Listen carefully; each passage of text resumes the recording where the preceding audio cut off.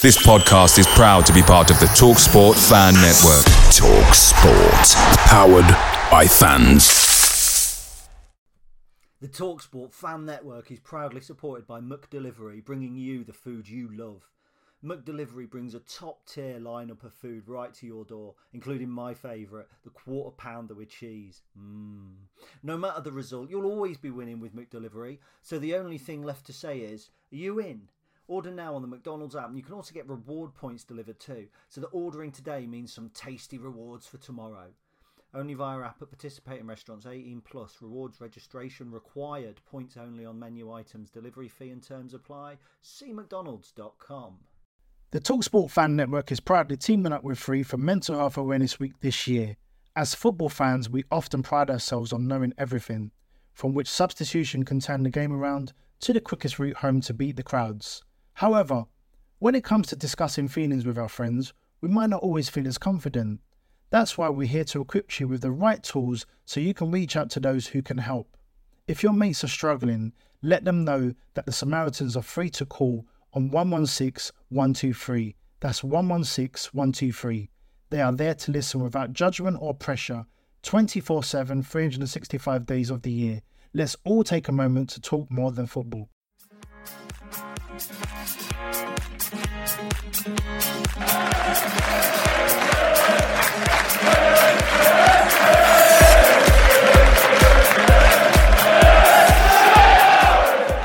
Hello and welcome to episode 213 of the Stacey West podcast, the penultimate episode of the season, one might say, because it's certainly the second to last one, which is what penultimate means. Don't need to explain that because Ben's not with us today, but it's the second to last one where we'll be doing a preview. As I just clarified, Ben isn't with us today. He was due to be, but he's not very well. So I am joined by somebody who's becoming something of a Stacey West stalwart. He's on every week.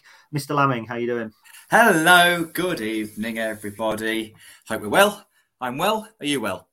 I am well. I'm always, I always can't help but feel enthused by your positive hello. You have a very distinctive hello, and it's very, it's enthusiastic. It makes me think like, yeah, we're going to talk about Lincoln and we're going to have some fun. Yeah, absolutely. Apart from that time you rang me asking to use my toilet, and you didn't know it was me that answered. Yeah. That was a couple of weeks ago. You and Fee came to Rugby for a run. Because you run, and you needed a wee, and you rang me to see if you could use my toilet. You rang me, I answered, and you didn't realise it was me. No, on the other end of the phone.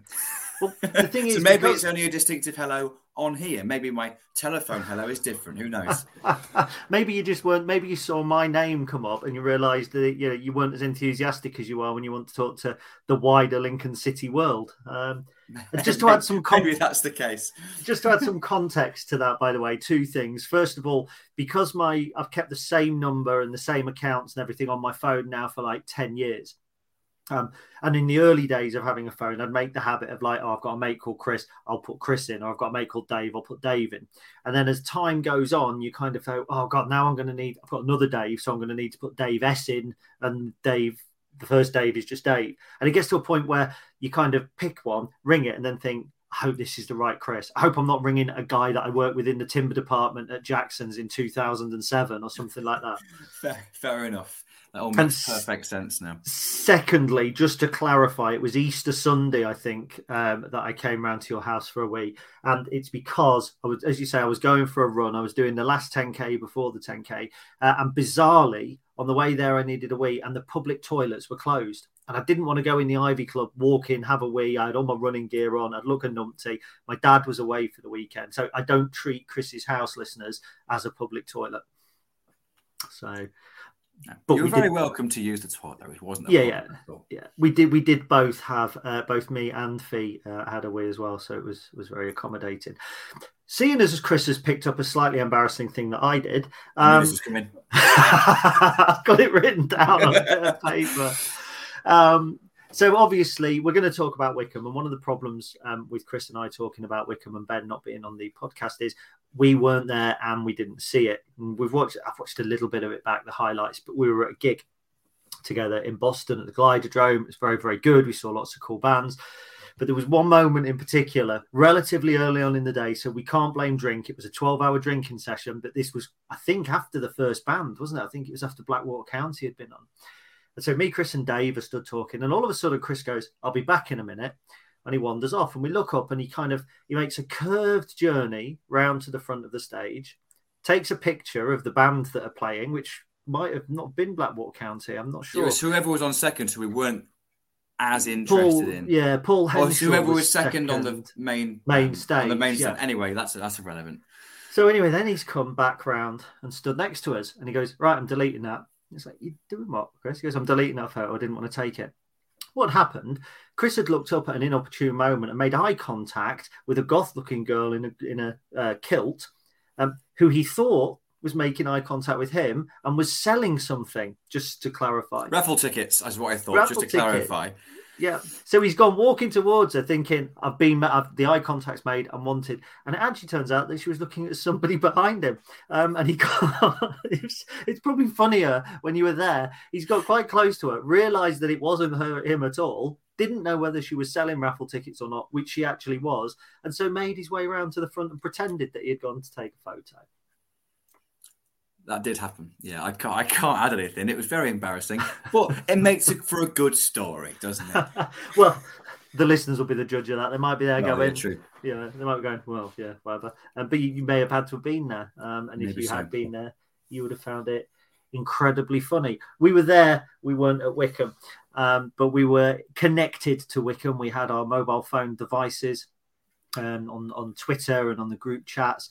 I don't know how much you've watched back. I've watched quite a bit. I've literally only had the chance to watch just the normal highlights that were on YouTube. That's all I've had a chance to look back at. I've obviously watched Les Sorensen's goal about 500 times.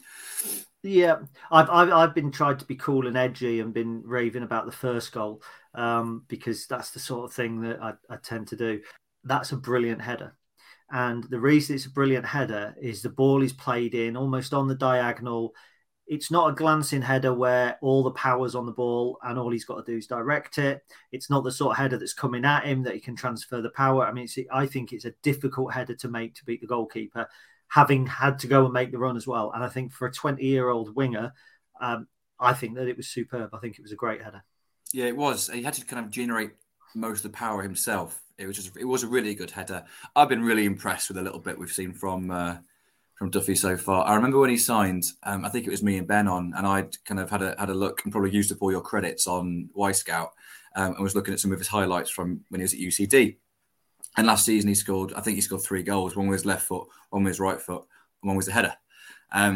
So it showed his versatility. I think we've already seen so far in the little bit we've seen him, he's more than happy to have a shot with either foot.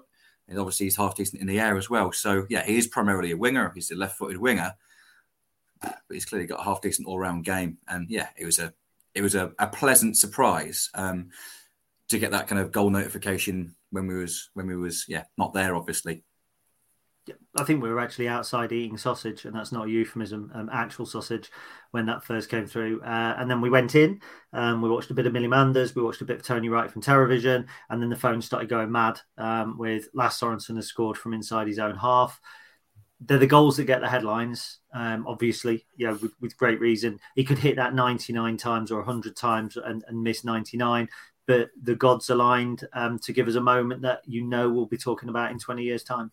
Absolutely. But it's also, I think it's testament to his recent performances. Obviously, you're not seeing he's going to score from halfway line every game, but a player that's not on form or a player that's not confident doesn't even attempt it. And it's looking at the replay 100,000 times, like I have. It's like that was the only thing in his mind. He just had the pure confidence. Well, I'll keep myself in line. Well, I'm going to shoot then. That's the obvious thing to do. And obviously, he caught it well. He was quite humble about it after the game. But it's just a sign of a confident player. And I'm just chuffed to bits. I've been absolutely chuffed to bits with his development over the last few weeks. And it's just like we said weeks ago. There's no one more likable in the squad than Lasse, and to see him just clearly enjoying himself out on the pitch and performing well is a pleasure. But yeah, that is absolutely one of those goals that we'll talk about for decades, really. I remember when Mark Bailey scored away at Carlisle from 60, 70 odd yards out. And again, I can't remember many goals from that season, but I remember that one, and it'll be the same sort of thing with this. Yeah, absolutely. Just interestingly enough, I did think of another player who I wanted to succeed as much as Lass in the last couple of years, and that was Remy Longdon. I'd really have liked him. And funnily enough, today I was sent a message by somebody who I follow on Twitter, and they found the Remy's recent story. And he's got heart problems, and he could have dropped dead at any moment whilst he was playing. And that problem has also he's on Instagram, but that problem has also led to him feeling lethargic, chest pains, etc. in training. And a lot of people were telling him it was psychological, which I think is one of the reasons why he left York. So he's basically gone from 2 years ago playing League One football to now being completely out of work. So Joe, it just came to me, but he did a little video, a little Instagram story, and it was still same old Remy, full of smiles, kind of, not shrugging it off as such, but yeah. Whenever you sign someone from kind of obscurity like that, there's always kind of that well wishing. Like you had the pleasure of kind of working with him a little bit and chatting to him a few times, and everything you said was kind of really positive. So that's real sad news. But yeah, I agree. He was one that you kind of always wished well, and he was one that you always just knew. He just appreciated every moment. He knew that he was kind of lucky and fortunate to be a professional footballer. He'd kind of gone out of the pro game and come back in it, and you could see he's like in his performances. He enjoyed every second, didn't he? And I think that's just from a fan's perspective. It's like he's how we'd be if we were able to play. Yeah, and I kind of loved that from him. It was never. I don't think he was ever going to be a top League One player, but he was certainly a useful squad player for us. Yeah, and he got his goal. He got a goal against Burton Albion. Did he score at Peterborough? Scored against But I thought he scored against Burton Albion. He might have scored against Peterborough as well. I think I trust your judgment more than mine, to be honest, on that. But he may have scored in the EFL trophy, but he definitely scored in the 5-1 Boxing Day win against Burton Albion. He started then, I think, against Peterborough. Oh, that might be what I'm thinking of then, yeah. So, because weren't we losing in that game against Peterborough, and then we equalised from the penalty spot. George Grant, they had a lad sent off for the foul. So, yeah. So anyway, we've gone off track a little bit. We started talking there about Burton. There isn't a great amount more we can really say, I don't think, about Wycombe. It would be grossly unfair for us to try and go into it at any more depth, apart from the fact it was a good win. It set us up for a top half finish, which, if somebody had said at the beginning of the season, you can have a top half finish, you can have it. Then we went into Burton Albion on Tuesday night thinking, well, we can consolidate for the top 10. And it's amazing how many people I met on Tuesday night who think that the word consolidate means secure, because Rob Makepeace, I think, said we can consolidate our top 10 position. And quite a few people said to me, we can get 10th, can't we, tonight if we win? And it's like, that's not what consolidate means. And I'm not cutting that out. No. All right, Mr. Professional Writer. Well, it's not professional writing, is it? I mean, consolidate is, you did. Well, did you say that to me? It wasn't you. Of course not. I was going to say, you know what consolidate means. I like that. You're going, all right, Mr. Writer. And then when I say, was it you? It's like, no, of course not. I'm not that. It's not me that did it. Just calm down with your arrogance, you ginger prick. Yeah, all right, Chris. All right. Yeah, I want to put my arrogance instead. Yeah. Yeah. 2 grammar school boys. Everybody else. Fucking hell. Yeah. Anyway, so we went into the Burton game. It was, to me, it was strange because I haven't felt an end of season vibe at all until the Burton game, and it's the first one where I thought there are elements of this that feel end of season, from the atmosphere, from just being around the ground beforehand and that sort of thing. Looking at the balance of the game, we'll start in the first half. I thought we were the better side by some distance in the first half. We had 3 good opportunities before 11 minutes to score. The Ben House one that I actually thought it was a bit of a nonchalant, tired strike at goal from him after about 7 minutes. Duffy, who we can talk about, slashed one wide, and I think Midday couldn't get it out of his boots quick enough and had an effort. And I'm thinking at that point, 3 chances, 11 minutes in, we're going to go on and play well. And Burton were really disappointing, weren't they? Yeah, at that stage, yeah. Certainly in the early stages of the first half, I think sort of midway through first half, things kind of settled down a little bit. And Joe, who I sit with, who's normally pretty positive, there's about half an hour gone, and he just turned around and says, I'm bored now. and that's not like him at all. So I think that's partly because the end of the season maybe kind of feel. I agree with you. It's probably the first time I've really felt it. I didn't mind it. It's quite nice not to have the pressure on a game. It was kind of like an end of season. Don't really care what the result is, or we're going to win 3-0. Was kind of when I was talking to people before the game.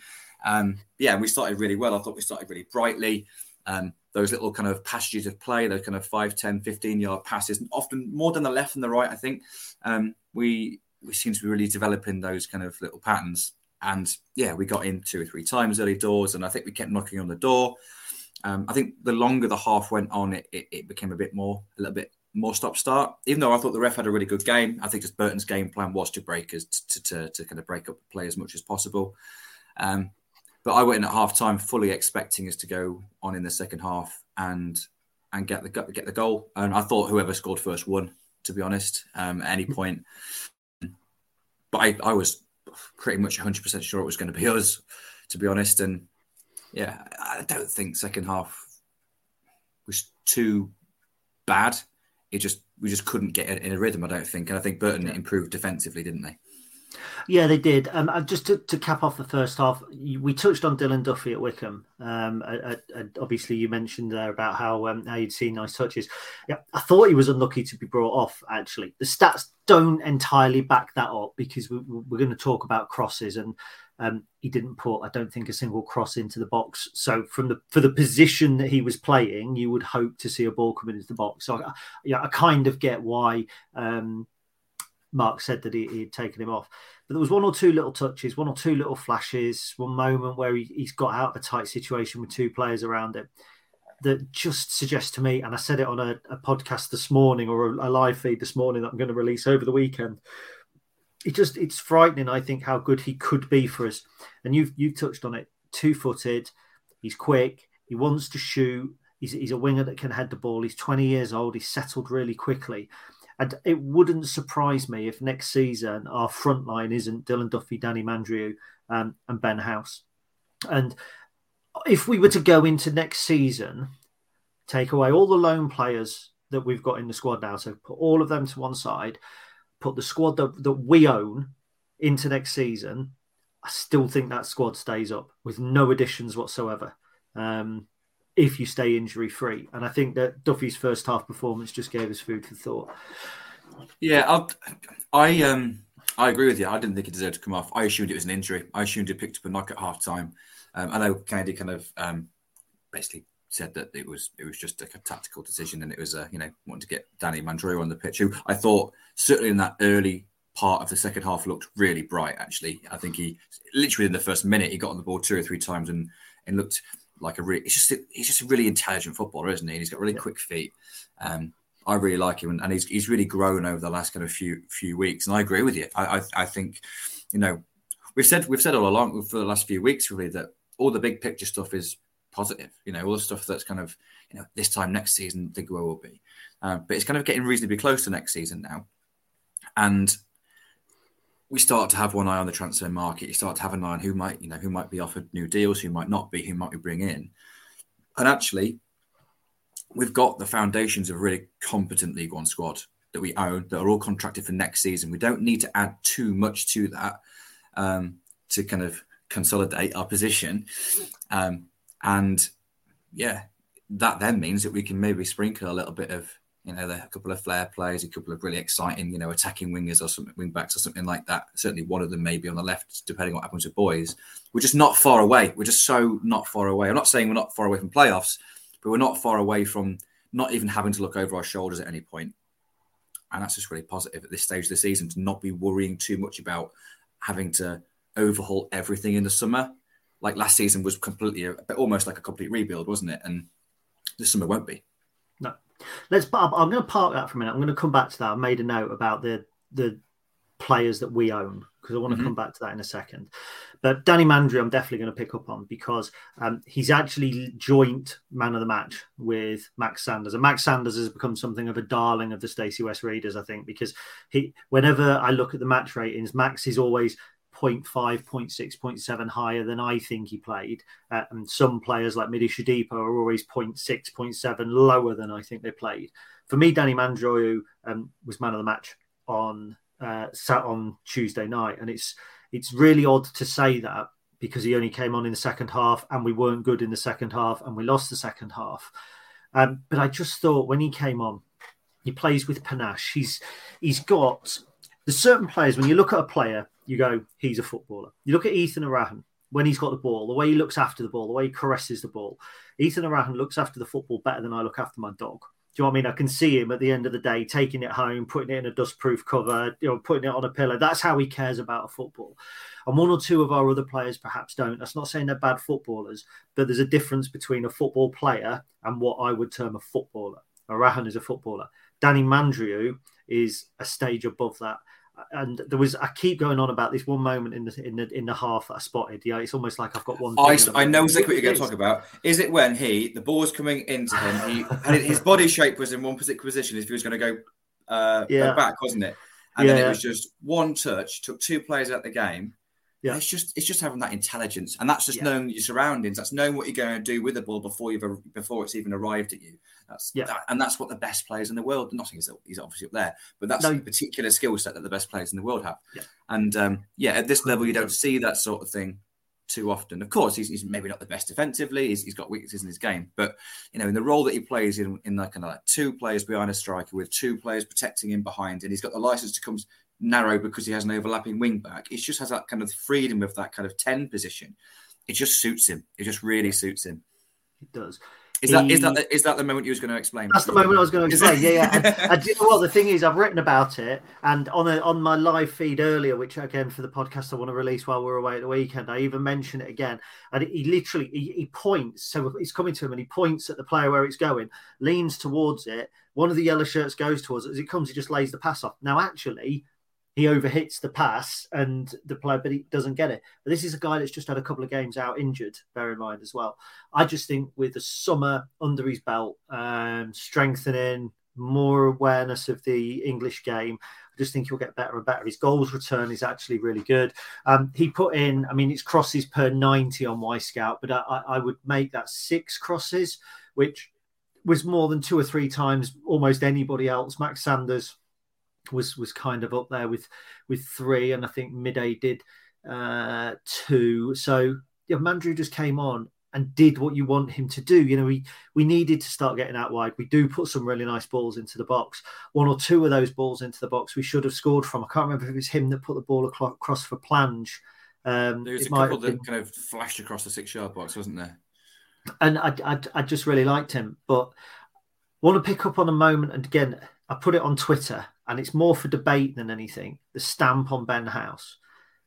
Is it as bad as it looks? I didn't see it at the time. And then obviously you shared it in our group, and I'm undecided. The thing is, though, if the ref sees it, he sends him off, whether it's as bad as it looks or not. If the ref sees it, it's a red card because it's a stamp. So I don't think the severity really matters. He has stamped on him.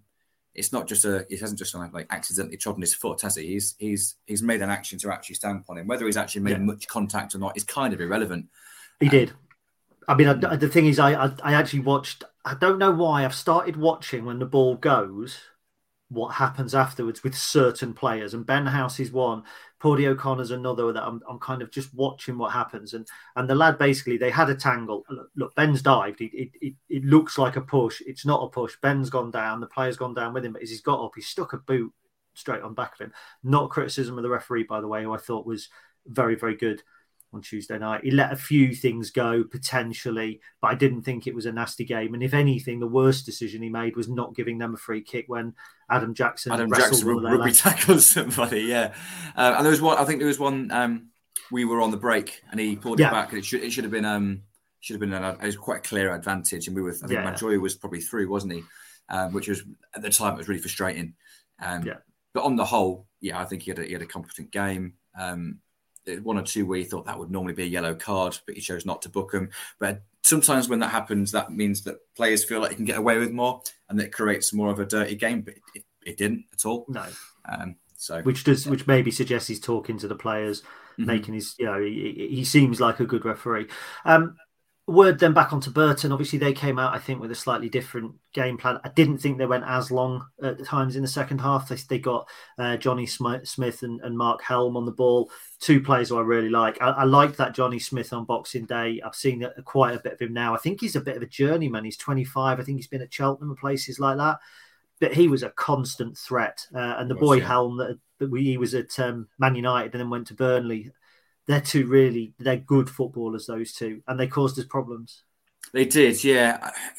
They had a lot more of the ball in the second half in much more territory. I think that came from a defensive solidity, though. I thought they really didn't give us a sniff in the second half. We probably didn't. We didn't get the ball down and play as often. We when you go along against teams like Burton, who have got three big centre halves that are going to mop it up all day long, it kind of plays into their hands a little bit. So we kind of have gone from the perspective of mixing it up, playing when we can, but turning and run when we need to actually being forced to go longer more regularly. And then they were really solid at the back. To be honest, I was quite impressed with their defensive organisation, to be honest.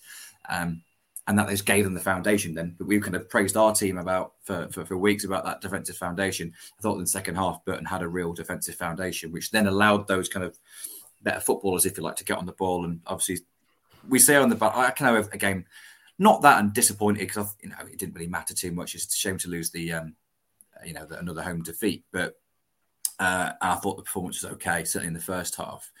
But I was thinking, it stings a bit because I didn't feel like Burton deserved to win. I didn't think we deserved to lose. I certainly thought our first half performance deserved a goal. But then I keep kind of forgetting that I think it was Smith who hit the bar.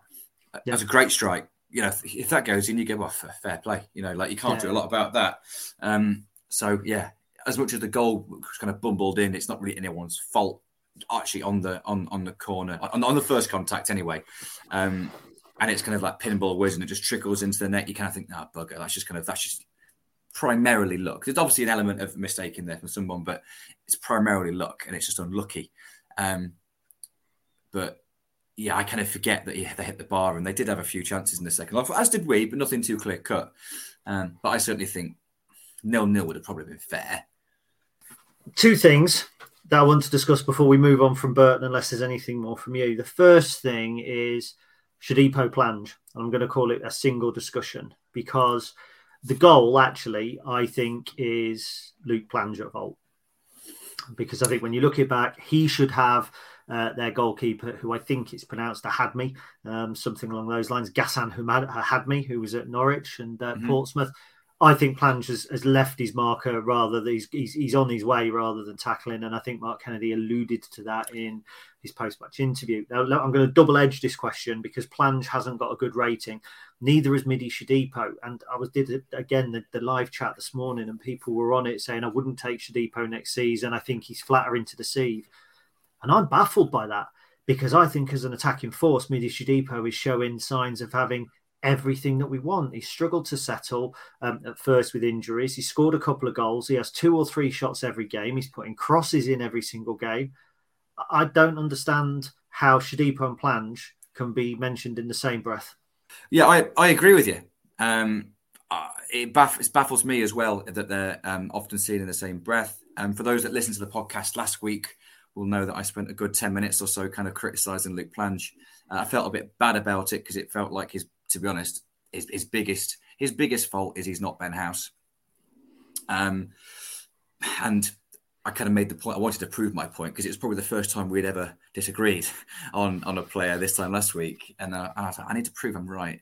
Or at least I have an example of why my opinion is what it was. And I did kind of pick some move and explained it. And but of course, when you're looking for something, it's confirmation bias, isn't it? If you kind of ignore the things he does well, and then when he does something badly and you can kind of pick it apart, you can go, see, there, that proves my point. Just like if Lincoln are on brilliant form, the Kennedy out people don't have anything to moan about. But if we're on poor form, then those people have something to shout about. We all do it. We're all guilty of it. It's human nature.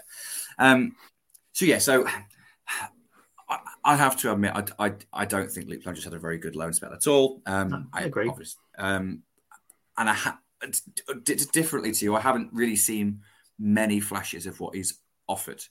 And Mide Shodipo is the opposite of that. I think he's shown a lot of promise. I think he's done some really good things. And even when things haven't quite come off, as maybe happened on Tuesday and certainly happened last Tuesday against Barnsley, he's like just half an inch away or just a slightly better touch away from being away. And, those things leave the mind because it didn't quite happen. And then, the game continues. Whereas if the ball is, half a yard either side, or the pass is made just a split second earlier, or the pass into him is just that little bit higher quality because he's made a good run, then he's in. And then we remember it because he's had a good run, he's got a cross, and he's got a shot away. I would really like to have Mide Shodipo back next season. I think, again, with a full pre-season and a bit of confidence, he seems like a confidence player. I see completely different. I think the ceiling is more than what we've seen from Shodipo, but we've seen in flashes what he's capable of. And I can't work out whether Luke Prowler is going to be one of those players who struggles here, goes back into Palace, goes on another loan next season, does well, and then ends up playing kind of week in, week out at sort of a championship level. Or if he's going to be the sort of player that we just see playing for teams like Bromley or Boreham Wood. Bishop Stortford in 3 years' time. Yeah, that's that sort of player that's just doesn't quite have it. Maybe has all that kind of. He's clearly, whenever he has the ball at his feet, when he actually has the ball under control, he looks like a footballer. He looks like he's got good touch. He's got soft feet. I always remember Michael Appleton talking about having soft feet is a good sign of a good player. But he didn't give himself the opportunity to get the ball to his feet. He always seems half a yard away of him behind, half a yard away of coming showing feet. And then, it's like he just loses concentration. And from a defensive perspective, he did on Tuesday, sadly. And I agree. I think it's harsh to kind of say it's completely his fault because absolutely. Yeah, the ball comes in, you win the first contact and head it away. Ball's clear. Doesn't matter these letters, man. And it's unlucky because it wasn't like they won the header. It wasn't like we did. It was kind of it just kind of dropped, didn't it? And it was a bit of a pinball wizard. And it just so happened that he'd buggered off, and the player that he was marking is the one that bundled it in. But he was partly at fault. I hate to say it because I love Ethan Irahan. He misjudged his header, which led to the corner. Yeah. So he had a great game again. A couple of misplaced passes in the first 10 minutes, but after that, he was just outstanding as he always is. We'll always wax lyrical about him. We both think of what a fantastic player he is. But sadly, he is human. He did make a small misjudgment, which led to the corner. So if you're going to be pointing fingers, I think you've probably got to be fair to Plange in that regard and say, once it became a corner, then he had a role to play. But, the corner happened for another reason. So you froze for a minute on my screen. So one other thing because we're 32 minutes in and we're still talking about Burton. Let me ask you a question. Lasse Sorensen's XG. I know you haven't looked at it. Put a figure roughly and on what you think Lasse Sorensen's XG might have been. On Tuesday? Yeah. I'm just trying to think. So he had that one that he got on the end of in the second half that I think it might have just been off the pitch already. So I'm going to think that was a 0. That was honestly, or was it? Depends where I'm going to say 0. Well, you're actually right. It's 0. There's the one that he hooked around McGillivray, which went out for a goal kick. There's the one at the far post that he didn't quite get onto, and it's a 0. And Plange's XG was a 0. And we didn't get any XG for the Plange or the Sorensen efforts.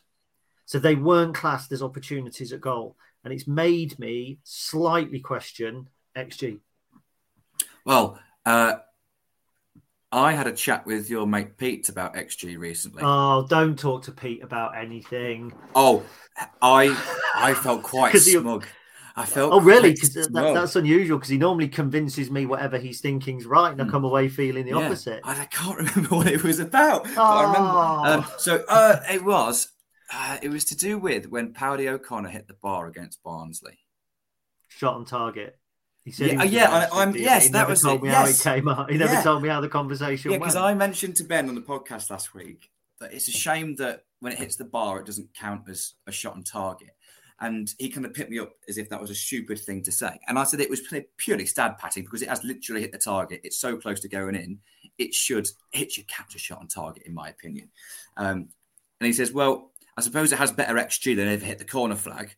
And I was like, no, it doesn't actually. It has exactly the same XG because it's from the location that the shot is taken from, not where it ends up. And I felt very smug because he tried to pick me up on something, and probably rightly so. And I corrected him. And it's not often Pete gets corrected on much, so I've been led to believe from you. I am going to tell you now that if Pete listens to this on Friday before the stag weekend, you have just signed your own death warrant. You know what? I started saying this. And I thought, shit, I'm on a bloody stag do with you all on the weekend. I'm going to get battered for this. Actually, you'll be all right because Jason Anstis and a mate of mine from Rugby's going along, and Pete is a Man United fan. Jason is a Liverpool fan, and literally, I don't even think they've got each other on Facebook, and they're going to share a room on the Saturday night. So Pete will be far too preoccupied with sorting that out, I think, before anything. So, I was disappointed. The point you made about XG though is valid because it's a useful tool. Yeah, it doesn't tell the whole story. It doesn't tell the whole story. And Pete said, that's one thing I've discussed with Pete at length. And he says it's not a stat, and he's right. It's not a stat. It's an indication. It's a guide. But RxG was 0.56 on Tuesday night, and theirs was 0.96. Technically, it should have been 0-0. 0-0 would have been a fair result as well. And again, actually, doesn't those balls that get zipped across the box, that's an inch away from being tapped in. It's a great move. You get across there. If someone gets even the slightest of touches on that and it ends up still going wide, XG is like 0.75 for that chance. Yeah. But if no one gets a touch on it and it just goes across for a throw-in or out for a goal kick, it's a 0. So it's the same chance. It's the same close miss, but the XG is completely different. So it doesn't tell the whole story. We will still talk about it every week. I like stats. It's not a stat, is it? I like indications. Never buy a BMW. Right. Anyway, I thought that was clever. So we will indicators. BMW. Oh, bloody hell! I can't believe. Probably not as clever as I thought. To be fair. No, maybe I was just slow. Either you're slow or it's a bad joke. It's one of the two. So, it's either Ethan Arahan partly at fault for the goal or Luke Plans, one of us is at fault for the joke. It's likely to be me. This weekend, we are at a stag weekend. I've mentioned it plenty of times. Your stag weekend. Let's not leave that to chance. It is your stag weekend. My stag weekend. And we are going to Morecambe. Now, ahead of this game, I spoke to Dave from Beyond Radio for his podcast. And then this week, Charlie has spoke to Dave at Beyond Radio for our podcast. And so this is what Dave, who you may have gathered is from Beyond Radio, thinks about the upcoming fixture. The TalkSport Fan Network is proudly supported by McDelivery, bringing you the food you love.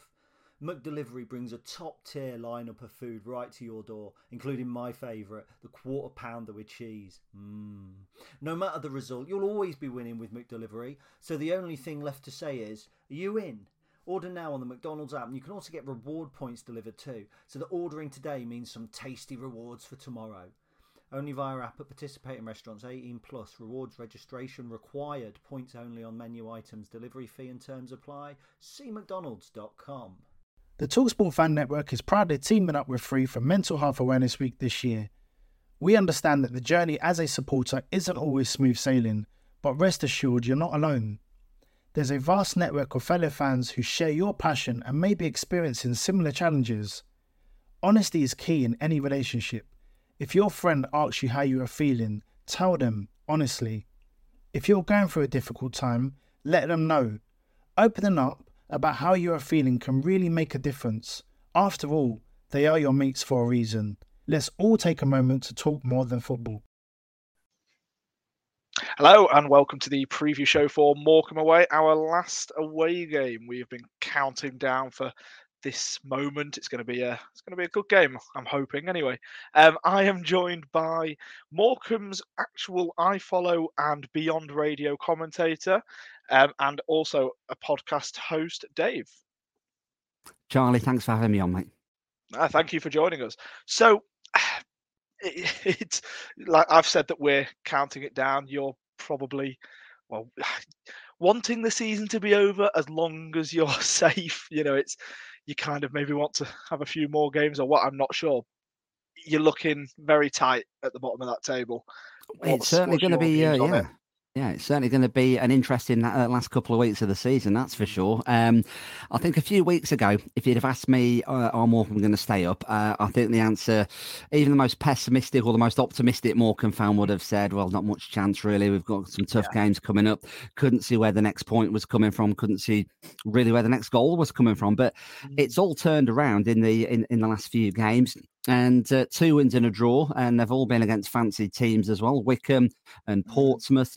And then a fantastic 3-2 win against Charlton last Saturday. And that's put us right back in the mix, really. I think if you're a neutral, it's quite an exciting thing to look at, because there could be, after our game on Saturday, there could be 4 or even 5 teams on the same number of points going into the final weekend of the season on the 7th of May. So it's all tightened up. We're 2 points from safety going into our game on Saturday. So theoretically, if we win and MK Dons lose to Barnsley, we would be out of the League One relegation zone, and it would be in our hands going into the last game of the season. Conversely, if you beat us and MK Dons beat Barnsley themselves, that's us relegated. So there's so much hanging on the game, so much. This is the thing. It's really interesting to look at as a neutral, looking down at the bottom, kind of with relief that we're not a part of it, because I can imagine what it's like, being part of that and having to look at all of these permutations, and you'll still be looking at those permutations at half time and as it stands tables up until the 95th minute or whatever, because that's just what us football fans do, isn't it? So it would be a very nerve-wracking time.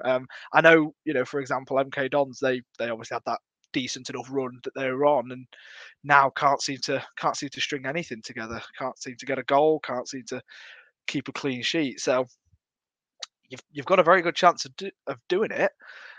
I just, obviously from a bit of a selfish point of view, I kind of hope you take it to the last game of the season and manage to do it rather than doing it on Saturday, though. So kind of looking a little bit more at your squad. You've got some cracking players in the squad, really. Obviously, Jensen Weir, who's your top goal scorer, isn't he? As a midfielder, very impressive. What kind of role has he been taking on? Has he been playing as a sort of number 10 kind of attacking midfielder, or more of a sort of 6 or an 8, or how's his role been? He's been a bit all over the shop, to be honest with you. We had Cole Stockton last season, of course, 26 goals in all competitions. He's not quite hit the heights this time around for various different reasons. The main one, or the main two, being he requested a transfer in the summer. That dragged on, and that affected things in the first half of the campaign. But the main reason being, we haven't just created as many chances as we did last season. We created loads last year, and of course, he put a fair few of them in the back of the net. That said, he is just about to start. He's starting to hit sensational Stockton again. Pete Cole Stockton, like we saw last season. If you saw his first goal against Charlton on Saturday, back to his tricks of old from last season, and blazed it right into the top corner. That's meant that Jensen Weir is our top scorer. He's an out-and-out midfielder, Charlie, to be honest. He can play deep. I think he's more effective a little bit further forward. Not quite as a number 10, but certainly as an attacking midfielder. Loves to get forward, loves to break away, and he really probably should have more than the 11 goals that he's got, actually. So without Jensen's goals, and a few of them have been what I would call points winning goals as well, then we might be in a bit of a worse situation without Cole's goals this season. But he's now coming good too. Yeah, well, that's it's the right time for you, isn't it? Whilst we're looking at your players, somebody else who we kind of do have to give a little bit of a mention to is Max Melbourne. I see he's only sort of played 14 matches, only 8 starts. Obviously, I'm not sure whether that's been an injury-plagued season or what's his impact on the squad been, or has he really had much of an impact on the squad? He's not had anywhere near the impact as what I think we were hoping for. There's no doubt that he was brought in as our first choice left back in the summer, signed on a 2-year contract, no problem with that at all. And he started pretty well, pretty nice and tidy in the first few games, no problem with that at all. And then he got a very serious, I think it was a thigh injury he picked up, and that kept him out for a very, very long time. Of course, things happen, teams move on, systems and all that kind of stuff. And since then, he's struggled to get in the team, really. He's worked his way back to fitness, then got injured again, worked his way back to fitness a second time, and then he got injured again for a third time. So it's been stop-start. He's obviously a good player. You'll know him very well, Charlie, of course. He's a good player. I know he can play in the middle as well, but we've been playing him either left back or left wing back. Not sure he will start on Saturday. He might, because the guy who's been playing at left back usually, a player that you might know from the Premier League days of Crystal Palace, called Papa Soare. He's been very, very good, but he hadn't played professionally for about a year before we signed him outside of the transfer window, and he went off in the second half against Charlton last weekend. I think, to be honest, he was just a bit knackered, really, because he's played a lot of football very quickly, and of course it catches up with, doesn't it? So there's a chance Max might start on Saturday, but he'll certainly be in the squad at least. Well, that's always good to see. Good to sort of be able to see past players and such. So you kind of mentioned a couple of different players and their sort of what their roles have been. So what kind of overall shape, what's your sort of tactical formation are we likely to see from you on Saturday? Well, our manager Derek Adams, by and large, has flip-flopped around a little bit between a back three and a back four. I think he is settled on a back four now, and I think certainly the last two games have been wins against Wycombe and against Charlton. We have played that back four, so I think we'll probably stick with that before 2-3-1, and hopefully we can go from there. So Cole Stockton as a central striker, and then we've usually, I suppose we'll call it an attacking support trio just behind him, two central midfielders, and then a flat back four. All right, very, very interesting. Then hopefully that's something that we can sort of capitalise on. But a little bit of info for yourself. We tend to very much struggle against a back four. Our managers come out and said that we just struggle to press against them.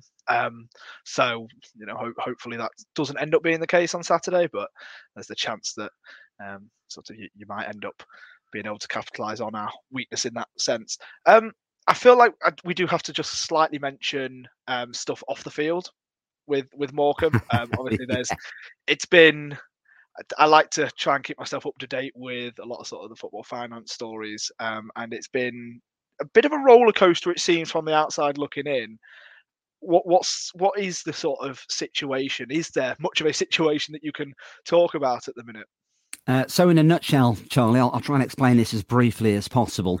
Our owner is a company called Bond Group Investments, and they own Worcester Warriors Rugby Club. Now, a quick Google of Worcester Warriors, and you'll see the fun and games that's unfortunately beset them in the last year or so. So, of course, same owner, you think, well, oh gosh, that's going to be happening to us, isn't it? But what's happened in the last 6 months or so? It's been nothing short of a circus, to be perfectly honest with you. The club is up for sale, and the Bond Group Investments, primarily a guy called Jason Whittingham, he obviously wants to sell to the highest bidder, maximise his investment. The highest bidder appears to be a gentleman called Sarbjot Johal, who runs a company called Saab Capital, or at least he's the front man for a company called Saab Capital. Now, this has been going on since about the end of October, so it's dragged on and on and on. The reality is he's not yet satisfied the EFL that he can complete the deal, the fit and proper persons test, the director's test, call it what you will. Either way, the EFL are unconvinced that he's got the money, and obviously it's dragged on for a very long time, and you would think that if he had the money by now, he would be able to prove that he's got the funds. To me, that seems very simple. You want to take a football club over, and I know the test is a bit more stringent than what it was a couple of years ago. I think you've got to prove that for the right reasons.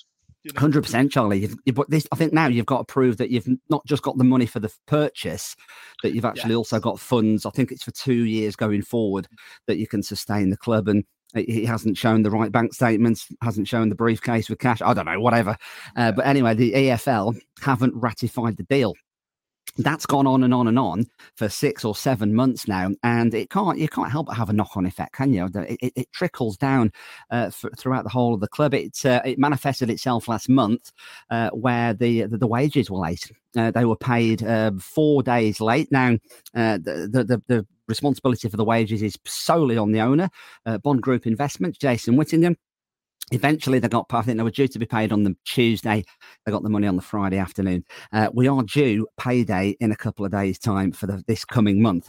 So how that may or may not, I've not heard anything either way, to be honest, but how that may or may not affect things going forward for the last couple of games of the season is anybody's guess. But it's not only the morale and the mood in the camp, it's also how much you've got to spend on your team and your squad. And our manager, Derek Adams, has been very vocal on that in the last week or so about the salary cap and the protocol and sticking within financial fair play rules. I think it's 60% of your turnover you're allowed to spend on player wages. But owners putting money into the club counts as turnover. So if you've got a rich owner who puts cash in, you're laughing all the way. If you've got a well-run club, but you've not got the fan base, Morecambe got 4,000 home fans, something like that. We just can't compete. So that combined with an owner not putting any money in means we've not been able to attract the calibre of player that we would have liked. We've got a very honest bunch of players in the squad, don't get me wrong, and we've got some quality in the team. There's no question about that. But we can't compete, and that's all of that put together is why we are where we are. So it rumbles on. It rumbles on, and hopefully it'll be resolved very soon. Well, it's like you say, with this sort of being a 10 to 15 minute preview, I normally like to try and keep it with all the on-field stuff, but there is the off-the-field situations have to come up because there is no doubt that they affect what's happening on the field. That football clubs, that it's not a business and a football team; they are all one. And I think sometimes that can get lost when things like this are happening. It can very easily get forgotten. But bringing it back onto the pitch, how I know it's going to be very much squeaky bum time for a whole 90 minutes on Saturday, but looking at a score prediction to try and wrap it up, what you're sort of thinking? I actually think we've got a very good chance of staying up, Charlie, to be perfectly honest. It's a lot will rely on how good and how cutting we are in the final third. I've already mentioned Cole Stockton. He's not had a great season. He's got 8 goals to his name now, and he's just starting to find his scoring boots. 2 sensational goals in the last 2 games. In fact, he's got 3 in the last 2, actually. A scissor kick to win it against Wycombe Wanderers a couple of weeks ago, and then last Saturday, curling into the top corner from 30 yards to open the scoring and sending us on our way to victory at the Valley. So hopefully Cole has got the bit between his teeth as well. We've got another player called Dan Crowley, who you might be familiar with. I think he was on loan at Cheltenham last season. He's been around the block a bit. Played loads of games in the Championship for Hull and for Birmingham. We got him from the Dutch second division in the January transfer window, and he's far too good for League One. He's a brilliant player. He's a number 10. He'll buzz around and hopefully create stuff for us. So if those two are on form, Jensen Weir's, of course, starting to score again. He's got 11 to his name this season. If we can keep the door shut at the back as well and just build on our last 3 games, home atmosphere. We've got fans behind both goals. We're putting you in the corner, unfortunately. So we're Lincoln fans going down to the Masuma. You'll be in the Beyond Radio seats right in the corner. So sorry about. Oh, actually, no, sorry, not sorry. Actually, because we want to try and create that home atmosphere. So I am very disappointed. I'm very disappointed. but it's one of those. It's totally understandable, but it's frustrating. It's still a good view. It's still a good view. The main stand's a nice stand. So if you're going on Saturday, you'll have a good view. In terms of on the pitch, I think we're going to do it. Actually, our home form throughout the whole of the season has been pretty good. I think we're about 12th in the form table. Right. So if home form only counted, I mean, I know you guys have only lost once all season. I mean, you're drawing. You're drawing. Is it twice now? Is it? Of course, it's a Burton, isn't it? But I mean, you're drawing most weeks. But you're very hard to beat at home. But I think we're mid-table in home form. So it's just our terrible away record that's put us where we are. So I think we can do it, and I'm going to go Morecambe 2, Lincoln 0. Okay, I'm going to go for a 2-2. I feel like because we are scoring a little bit more. I know yesterday we didn't. We are scoring a little bit more. If we play well, we are looking really good. So yeah, you guys can have a couple of goals. I wouldn't mind a 2-2 draw. A nice bit of excitement up on the. I think the thing for us, Charlie, really is whatever happens on Saturday, we need to make sure that we are still in with a chance of beating the drop going into the final game of the season. And if we lose, it's probably game over for us. So first and foremost, we need to get at least a point. And that's not being pessimistic, because I think we are going to win the game. But we've got to stay at least, because our goal difference is one of the worst of the 6-7 teams battling for the relegation or survival. So that's equivalent of an extra point, isn't it, when it's tight as it's going to be. So we need to stay in touch. And by getting a win, we could, in theory, be outside of the bottom 4, and it's in our own hands then going into the last game of the season. At very least, we need to be no more than 2 points adrift going into the last game. And then you never know, next week anything can happen. But it's going to be a good atmosphere at the Mazuma if you're coming down. I think it's going to be pretty much a full house. I know you've got about 600 tickets. Yeah, if I'm not like mistaken, that, so. we are more or less sold out of our allocation, or at least we will be by Saturday. So yeah, it'll be good. I'm really I am coming up. I am really looking forward to it, actually. Have you been to the Mazuma before, Charlie? I haven't. No. So it's the first time for me. Last away game of the season. It should be a really good Saturday afternoon. And of course, it's Gary's stag weekend as well. So we're going to do our very best to try and ruin it for him, if that's possible. I think all of. But by that point, he probably won't care, will he? I suppose. I think all of his friends on the stag party are doing their best to try and do that for him anyway. But you'll have a great time, Charlie, and any other Lincoln fan listening to this. We're very, very friendly, great bunch of people. We are about 10-minute walk from the seafront as well. So if you're coming in the car, parking's not great at the Mazuma. You'll have to probably find some street parking somewhere nearby. About a 10-minute walk past the stadium. Just keep going and keep going. You're on the seafront. You've got to do all the usual bits and bobs, like have your photo taken with the Eric Morecambe statue, all that kind of stuff. But there's plenty of places to have a drink. My recommendation is a bar called the Boardwalk, if you fancy a pre-match pint. There's also a pub opposite the stadium called the Hurley Flyer as well, which lets away fans in. So you sport the choice, really. So, and hopefully the weather's going to be good as well. Well, there you go. That's all the top-notch info. I shall definitely be testing out one or two of them pubs, I am sure, before the game, because it would be rude not to. It certainly would. Thank you very much for coming on, Dave. And like I say, good luck for the final 2 games. Big push from you guys needed.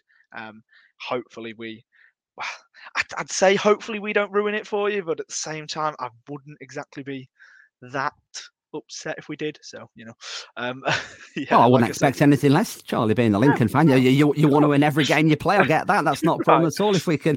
But I think the one thing where we are quite optimistic is the fact that we've got yourselves and we've got Exeter, and you're both as mid-table as it gets, aren't you? So from that point, I mean, if you could do a Cheltenham and down tools like they did in their game against Oxford last night, that would be wonderful. Well, I hope that doesn't happen, but yes, it's certainly is a possibility. Like I say, thank you very much for coming on, and like I say, enjoy the rest of the season. No problem, Charlie. Thanks for inviting me. All the best, mate. Brilliant. So thank you, Charlie.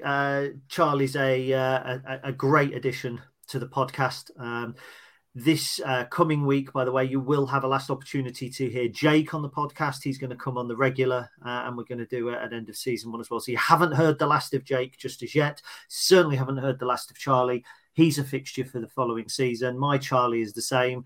But this weekend, Morecambe, a dead rubber for us. Not so much for them. They need the points. We're going to talk about the wider League One a little bit towards the end of the podcast. But how do you see this weekend, Mr. Lamming? And when I say how do you see this weekend, the likelihood is probably not very well come Saturday afternoon when we've been drinking all morning. Through blurred vision, yeah. Yeah. I don't know, Gary. I think it's going to go one of two ways. And I think it's either going to be we're on the beach. This is what I feel this is less likely. Not as in no one cares, but we know we're safe. We know that we've had some good performances. We haven't coasted into the end of the season like I figured we might do. We're going to have a good finish on the whole. And Morecambe are fighting for their lives, and they've won their last 2 games. Of all the teams out there, they've got a real strong chance of getting themselves out of trouble. And yeah, so option one is just because they need the points more than we do. It could happen. Or, that's kind of what my head kind of says. What my heart says is we're more than good enough to beat them. I don't think it's weird. I don't think it'll be a draw. In my head, it's either we go and win reasonably comfortably or we lose a tight game. And I haven't really got much to back this up, to be honest. That's just my gut feeling. I think it's going to go one of those ways. I actually think we'll get beat. Or we'll get beaten, should I say. It's not defeatist, but they are going to fight for their life. They're going to scrap hard. They're going to battle hard. Cole Stockton started putting goals away. They're going to look at the fixture and think if they win this game, they still need points in their final games. And we'll come on to that in a minute. They're away at Exeter. This is their opportunity to give themselves every chance. If they win this game, they'll go on to 44 points. We'll come on to it in a minute. That would draw them level with Oxford, assuming that Oxford don't win on Saturday, which is, they may well do, but it would take them above MK Dons, assuming they don't win. I think that the relegation spots, personally, are we know Forest Green have gone, so it's 3 from any 4. Morecambe are one of those 4. They've got Cambridge below them. We've got a game in hand. They are going to not just be bang up for this. They're going to scrap. They're going to fight. We've seen that. The last 2 games they've come to Sincil Bank, I actually thought that they were a spirited side who lacked a little bit of endeavour. But I think when you're fighting for your life against the team who are ensconced in mid-table, it's all well and good as saying we want to finish as high as we can. We want to go out on a high, all that sort of stuff. If it's a 50-50 ball and you're a player thinking, I'm not going to pick up an injury for that. We've got a game left and we're going to be League One next season against a Morecambe player who's thinking, I need to keep my team in the division. One player's going to come out better than that. Psychologically, it's human nature. It's not even a decision that a player makes, in my opinion. Yeah, absolutely. And the thing is, you say that about when you're playing any team in a relegation scrap that have still got half a chance of staying up. But what Morecambe have done is they've shown that they can. They've won their last 2 and they're unbeaten in 3. So they've shown that they're up for the fight and they're capable of winning games. I'd like us to win, obviously, but my head says all the same things that you're saying, is that I can see a circumstance that would cause us to lose the game, and I can see a circumstance that causes us to lose the game, and none of us really mind. We don't want to lose, but it's not. It doesn't really affect us. It's not like we're not going to turn up. We're not going to care. It's going to be a real worry for next season. We know we're in a great place. So even if we get beat, I don't think it's going to really change my outlook on anything to do with this season or going into next. Whereas, of course, for them, there's a huge kind of contrast between what could happen in terms of positive and negative. Yeah, because let's face it, if Morecambe go down, they don't come straight back up. And That's no disrespect. I don't think any of the teams that will go down this season, unless it's Oxford or MK Dons, would stand much chance of coming back up. Forest Green won't. And we'll look at the bottom now because we can kind of move on, I think, with a little bit of a degree of comfort to that. But if it's so tight at the bottom there. Cambridge have got the game in hand, but they're on 40 points, 3rd from bottom. Then Accrington and Morecambe on 41. And then just outside the relegation, MK Dons on 43 and Oxford on 44. To stay up, the maximum that you would possibly need, let's see if Cambridge won that, they'd be 43. So 49 actually keeps you up. And I think that will probably be less by the time it comes in. Now, Cambridge's games, I think we said Shrewsbury, Accrington and Forest Green. They've got a favourable run in. And you can see that. Cambridge, you've got Accrington, Burton and Forest Green. So Accrington, Burton and Forest Green, yeah. So Cambridge's last 3 games are all games that are for teams in and around them, which is, not apart from Burton, sorry. But that's, just quickly on Burton, you know what? Fair play to them since January. Because they were... They were right down there, weren't they? They were just kind of stuck in my mind then as, they're down there. And they're not. They're fine. No, they're not. Yeah. they're safe. I think when you look at Cambridge, I think there's a real chance that Cambridge could pick up 7 points and finish on 47. I think Accrington are gone. I think that their recent form has been really poor. But they beat Bolton in their last game. Yeah. Apart from that. But I think that Accrington are gone. I think Morecambe are gone. Even though I think they'll beat us away at Exeter's tough. They take 4 points. It's 45. That would mean that Oxford would only draw 1 of their last 2 games. And correct me if I'm wrong, I think they've got Accrington and Forest Green. They're going to pick up 2 points, bare minimum, from those games. What makes it really interesting is that a lot of the teams are playing each other. Yeah. So Oxford have got Forest Green away on Saturday, and then they're at home to Accrington. You know what? I know we got a decent result against Oxford at Sincil Bank. I actually thought they were one of the better teams we've played this season. Yep, 100%. I was really impressed with them on the ball. I thought they were good. They were organised. They moved the ball well. It'd be an absolute travesty if a squad of that quality gets relegated. It'd be kind of fun because we always like to see the unexpected happen in football. But I fully expect them to stay up, and I also expect them to be a half decent team next season.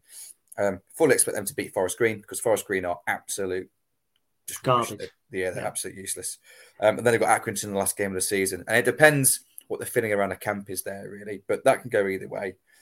Morecambe obviously got us, and then they're away at Exeter. That's tough. That's 2 tough games on paper. If we take our Lincoln City hat off and we just see that as just a neutral perspective, you think that's going to be tough.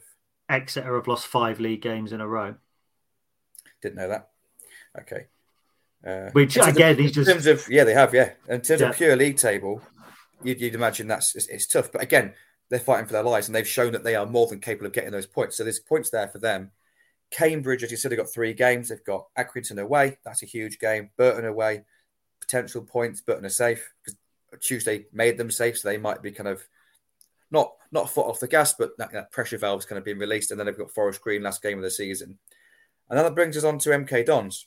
Yep. Who have got the second worst home record in the league, bar Forest Green.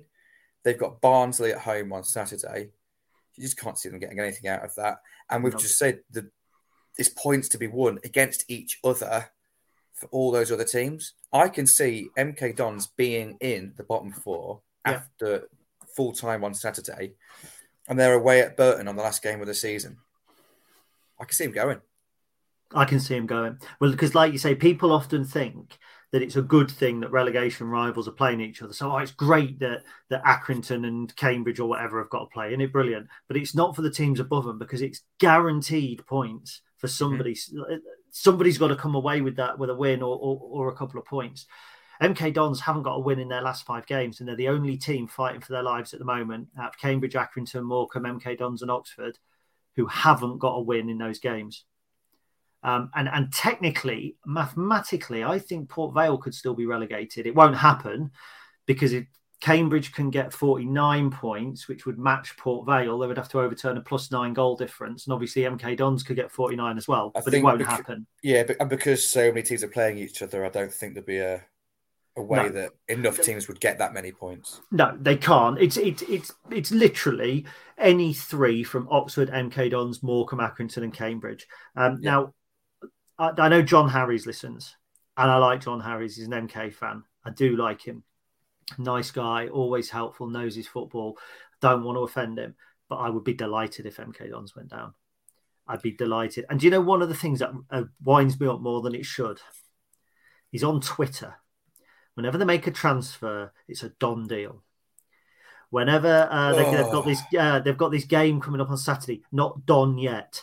And I think you're not even the fucking Dons. Sorry, John. But if you'd gone and called yourselves Milton Keynes FC, Milton Keynes Town, MK, Inter MK, anything like that, there would be an ounce more respect. Dons is Wimbledon. Wimbledon were the Dons. And this is a historic thing. This is like people who get angry over arguments that happened 20 years ago. There are worse things in football than what happened there. There really are. Salford, Forest Green didn't take over, didn't steal clubs, but they're artificially inflating things, whereas MK Dons at least are relatively unsustainable, but without the money that goes in, they could kind of downscale. They'd still get decent crowds. They'd still be a decent side. But nothing would make me happier than them going down. I can't disagree with you. I feel exactly the same. And you want to be as respectful as possible because I've got nothing against MK Dons fans. Genuinely, not about the actual supporters at all. Supporting your local club, fair dues. I just don't like how the club became in existence in the first place. They stole their place in the Football League. And it's because it's such a unique situation in English football that there's so much... I would go as far as say hatred towards it. And I don't think... It doesn't matter how long ago it was. You can respect how they operate. Let's imagine they were operating like Brentford and they're like a pinnacle of football club operation. You can praise all of that. But there's still always going to be that lingering under the surface, no matter how long it goes on. Yeah, you stole your place. It would absolutely love it if they go down and then Wimbledon come up next season and they can kind of confirm that they're a league above, because I know that obviously they finished higher, or there's various points when they were both in League One. AFC Wimbledon obviously were above MK Dons at one point. I'm pretty. Correct me if I'm wrong. I could be wrong here. Okay, fair enough. Because MK Dons were in League 2 when we came up in 2018-19, and Wimbledon were in League 1, I think, at the time, weren't they? Oh, blimey. Well, I want that to happen again then. Yeah. This is what I'm saying. Partly for me as well. Partly for me is that if MK Dons stay up, and Oxford, they're going to be half decent sides next season. Still. Yeah, exactly. Yeah, from a Lincoln City's perspective, you want the teams that actually have just almost had like a freak poor season, and you know that doesn't happen 2 seasons in a row for a club like that. They have the facilities, they have the finance, and they have the players already at the club of a sufficient quality to be successful in this division. Yeah. So if they're a league below, we can forget about them for a year. If they're in this division, they're a threat to our kind of position in the league, aren't they? And it's like I said to somebody, I think the other night, when Wimbledon just hung on and they're a relatively small club, you knew they were in trouble next year as well. When Rochdale just clung on, you knew they were in trouble next year. If Morecambe and Accrington and potentially even Cambridge cling on, you know they'll probably be in trouble next year. And my first thought for next year, rightly or wrongly, is which 4 teams are going to finish below us. And I know that that's not a way to think, but do you know what I mean? I enjoy being in this level so much that my first thought is if we finish 5th from bottom next season, that's a result because we stay in there. It's negative. We're going to be better than that. But if, with the greatest respect to Morecambe and Accrington, I think if they're in this division rather than MK Dons and Oxford, then it's better for us. Oxford stay up. In my opinion, Milton Keynes Dons go down. I think Morecambe and Accrington join them. I fancy Cambridge to stay up, and they looked dead and buried a few weeks ago. Dead and buried, but I fancy Cambridge. They've lost 2 on the bounce, but before that they'd got 2 wins and a draw. But bear in mind, Morecambe have got 2 wins and a draw in their last 3 games. It's just that game in hand. It's fascinating, and do you know what's best about it? We're not involved. Yeah, and we can just look at it from afar, can't we? I agree on MK Dons. I think I can really see them going down. I can actually see them finishing second bottom. Yeah. I think Cambridge go. Mm-hmm. And I think Accrington go. I reckon Morecambe just about do it. Isn't it bizarre that we've only won 2 more games than Cambridge have? Yeah, it's football. Football's stupid, though, isn't it? Well, we're cracking on through time. So we made a comment earlier about the bulk of this squad could play next season and stay up with no additions whatsoever and losing our loan players. Okay. So just to go through that and stop me at any point when I'm wrong, and I'm even working on the assumption that Regan Paul won't be with us as well. So I'm even going to work on that assumption. Other out-of-contract players, different matter. Okay. So this could be our team starting next season with no additions and losing everybody who's either on loan and Regan Paul. Jordan Wright in goal, Lass Sorensen at right back, Aoma at right centre-back, Pordy O'Connor in the centre of defence, Joe Walsh, don't laugh, on the left side of defence, Sean Rowan at left back. In midfield, we've still got Lewis Monsma contracted. Still Lewis Monsma to come back contracted. Central midfield, Ethan Arahan and Max Sanders. Up top, Ben House, Dylan Duffy, Danny Mandrew. And that's without Ted Bishop, for instance, who's still got to come back into that side as well. Well, we've won games this season with a weaker squad on paper than that. Yeah. So that's the base starting, and do you know what? That's not even beyond the realms of possibility for all those players to be with us, because most of those are still under contract. There's probably the question over Rowan and Max Sanders. Walsh, I think, has an extra year. Potentially. We don't. There's a bit of a question mark about what might happen with him in the summer, isn't there? Yeah, there is. And Adam Jackson wasn't mentioned in that, by the way, by me, because he could go. So actually, we could actually have Adam Jackson, Pordy O'Connor, and TJ Aoma with Sean Rowan at left back. And that's without, that we're going to sign a couple of players permanently. That we're going to bring in a couple of players on loan. I think that is potentially exciting. Do you know the difference for me? I'm looking at the league table now. We're 1 point ahead of Charlton. If we had a Raksaki like they got, do you know the loan player? We were in for him as well, weren't we? We were in for him. Pre-season. A lone player that scores 9 or 10 goals and 6 or 7 assists. You add that to this team. We've got a 0 goal difference. We're 10th in the table. We've only scored 44 goals. if we'd scored an extra 10 goals on top of that, ifs, buts, all that sort of stuff, but if we'd scored an extra 10 goals on top of that, we, let's say, add 10, 12 points onto what we've got now, 71, 73 points, we'd be Peterborough United, we'd still be knocking on the door of the playoffs now. And I think when you... Massive. And the thing is, you said that if we had a Raksaki on loan, if we have Dylan Duffy settled and Danny Mandroyu a season under his belt... Great point, yeah. We might already have that. Great point. I just think, I keep going on about it. Okay, there's now 9 points between us and Wycombe.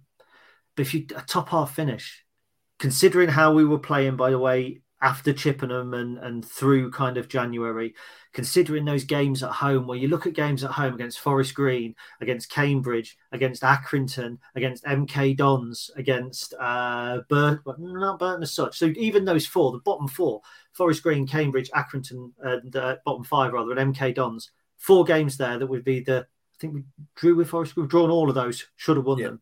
That'd be eight additional points. That would put us on 67. Do you know what I mean? And that's without looking at Fleetwood, 2-0 up, drew 2-2. Exeter, better than, ended up throwing the game away. Charlton, we never really offered anything in that game at home whatsoever. I just think it could be hugely positive. You can't deny it. But we said that for weeks, though. We've said it for weeks that all the stuff that's bigger picture is fine. And when we said that the first time, though, it was amidst a little bit of negativity. And next season felt like a long time away, and the bigger picture felt like a long way away. It doesn't feel like that now. It feels like we're really close to it, and actually we've got a really good foundation, and it's just adding to that foundation now rather than restarting it all. Yeah. And it's also Mark Kennedy's a year in, and we've spoken about the players and how they've improved and settled in. Mark Kennedy is hugely settled in. We mentioned this, I don't know if it was privately, if it might have been on a podcast, about it feels like he is the manager now, rather than he is just new in his job or he is working under somebody. He seems much more comfortable in front of the camera. He seems much more comfortable in terms of the system. He feels like his own man, and it's his first managerial job. Yeah. So he's had a year of learning. He's only going to get better, and he's hugely improved. And he's shown when he's given the opportunity to improve the team, he's improved us. When we've had to improve in a particular element, we're shipping goals. Well, we need to be tighter. We became tighter. Yeah, I covered this on a dog walk yesterday. We're basically saying exactly the same thing. He's just developed and kind of lots to be positive about. We ought to crack on because we're at 57 minutes, and Charlie he's challenging you for the title of long length, not in the way that you like. I don't mind. I've never been called it in that way. He's challenging you for that with 18 minutes, so we could be running to about an hour and 18. So we ought to wrap up. If you're happy, anything more you'd like to add? No, all good. Is the right answer.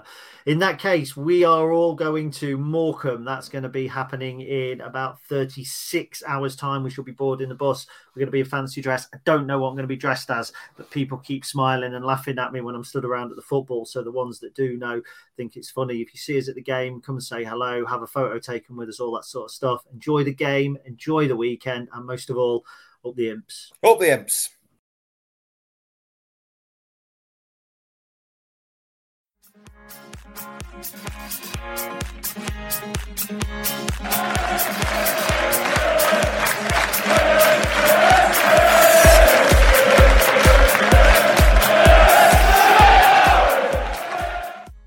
The TalkSport Fan Network is proudly teaming up with Free for Mental Health Awareness Week this year. We understand that the journey as a supporter isn't always smooth sailing, but rest assured you're not alone. There's a vast network of fellow fans who share your passion and may be experiencing similar challenges. Honesty is key in any relationship. If your friend asks you how you are feeling, tell them honestly. If you're going through a difficult time, let them know. Opening up about how you are feeling can really make a difference. After all, they are your mates for a reason. Let's all take a moment to talk more than football. It's the 90th minute and all your mates around watching the Imps on iFollow. You've got your McNugget share boxes on the go. Your mate's already got booked for double dipping, but then you steal the last nugget, snatching all 3 points. Perfect. Order McDelivery now on the McDonald's app. You in? At participating restaurants, 18 plus, serving times, delivery fee and terms apply. See mcdonalds.com. This podcast is proud to be part of the TalkSport Fan Network. TalkSport. Powered by fans.